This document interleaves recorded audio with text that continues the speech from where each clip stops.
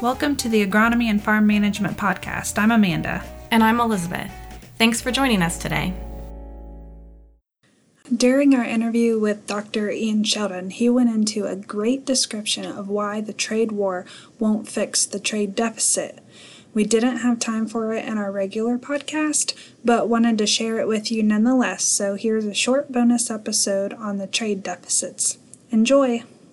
In other words, several things. One, the reason we have a trade deficit is because we have a very high consumption rate in the US. We have very low savings rates, and the only way. So, in other words, aggregate demand in the US exceeds aggregate supply, and the only way you can solve that is to import more than we export, and that is not going to go away because we start a trade war with China.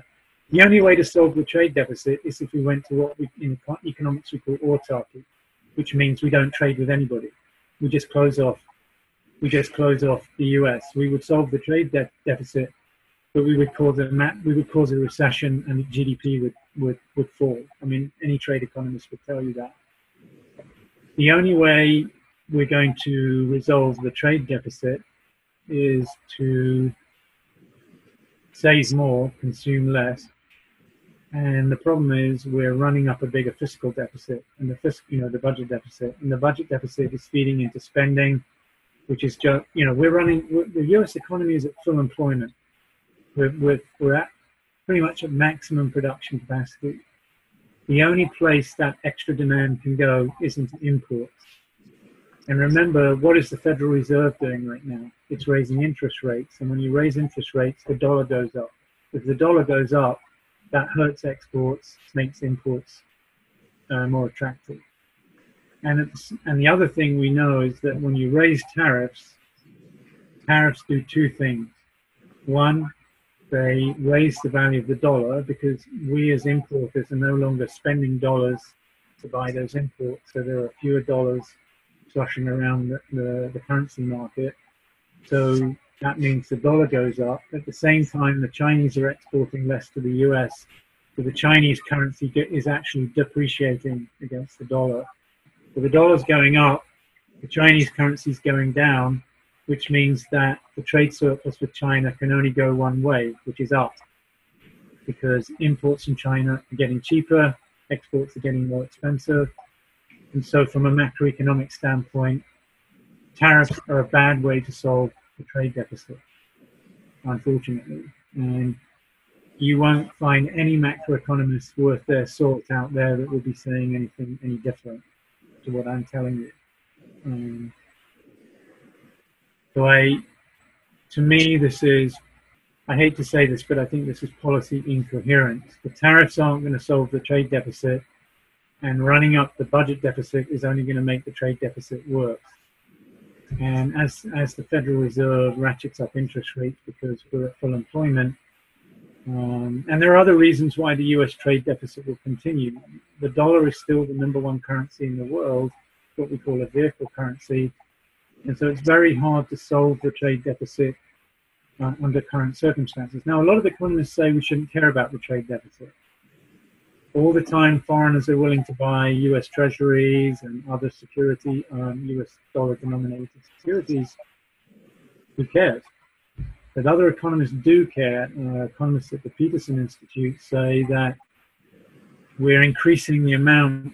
So the way this works is the trade deficit goes up, so we're importing more than we export. So that's an outflow of money. So the balance of payments balances because foreigners buy American assets.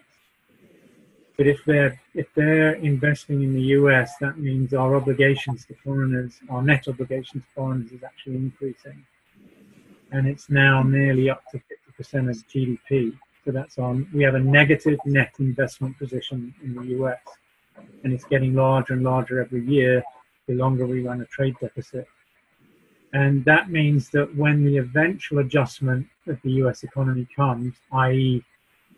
the dollar depreciates, eventually the dollar will depreciate one day. Okay?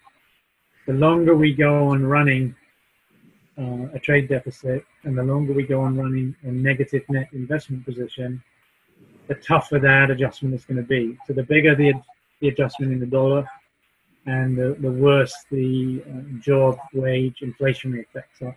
So big depreciation causes big inflationary pressures in an economy, between the Federal Reserve to control inflation. And so economists at the Peterson Institute say we need a controlled depreciation of the dollar at the same time as we bring down the budget deficit. So what I'm telling you is this is a macroeconomic issue, not a trade flow issue. It's a I'm not going to say it's a myth, but you cannot solve the trade deficits that the US has with the rest of the world by rewriting trade agreements. It's not going to fix the problem.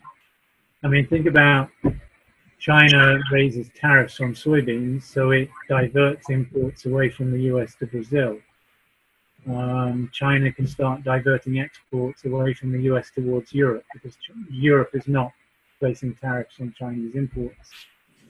So ultimately, unless US savings behavior changes, the fundamental reason for the US trade deficit will not go away through rewriting NAFTA or starting a trade war with China. I'm sorry, but that's the view of 99.9% of mainstream economists. Just to throw another piece of gloom and doom, the IMF early last week, said the trade war continues, it'll start knocking points off global GDP, which obviously is, the US economy is going gangbusters right now, but in the long run, we are part of the global economy, and if the global economy starts to shrink, that will probably hurt the US. It will hurt US export markets elsewhere. And of course, as you know, the uncertainty about the trade war was bleeding into the US stock market last week. Part of the decline in stock prices was put down to one thing: the Fed might raise interest rates by more than we expected them to, and secondly, I think finally investors are starting to wise up to the fact that this trade war is real and it's potentially expanding. So I just looked, the Dow is up a little bit, the S&P is up a little bit, but NASDAQ was down a little bit. So I think markets are stabilizing, but we've had a sell-off, which I think was partly due to the trade war and the prospects of that getting worse. So these things are all interconnected. And I am not as optimistic about the economy as maybe others would be, because I think we've had the longest upswing. We know that real business cycles go up and they go down, and I think there's going to be an adjustment. You know, as we reach full employment, the Fed is doing its job as higher interest rates kick in. That's going to, put a dampener on the economy to keep down inflation. Eventually, if the trade war continues, I think the downside of the real business cycle could be worse than it otherwise would have been if we continued to have liberal markets. So I'm looking much farther out than just the fact we had great growth in the second quarter of 2018, where I think a lot of exports were front-loaded. The Chinese and others were importing more. The US was business were building up inventories. I think it's going to be interesting to see this third quarter and to see the impact on GDP. It's hard to deny at 3.84% growth in GDP, full employment, with the Fed adapting to inflation, that things aren't looking pretty good. But you need to think about the long run effect. Interest rates. I think if you want to buy a house, I would do it now. House prices, I think, are softening a little bit, and you want to get in before interest rates rise a little bit. For anybody who's thinking about buying a house. Thanks for listening to the Agronomy and Farm Management Podcast. Join us again in 2 weeks for our next episode.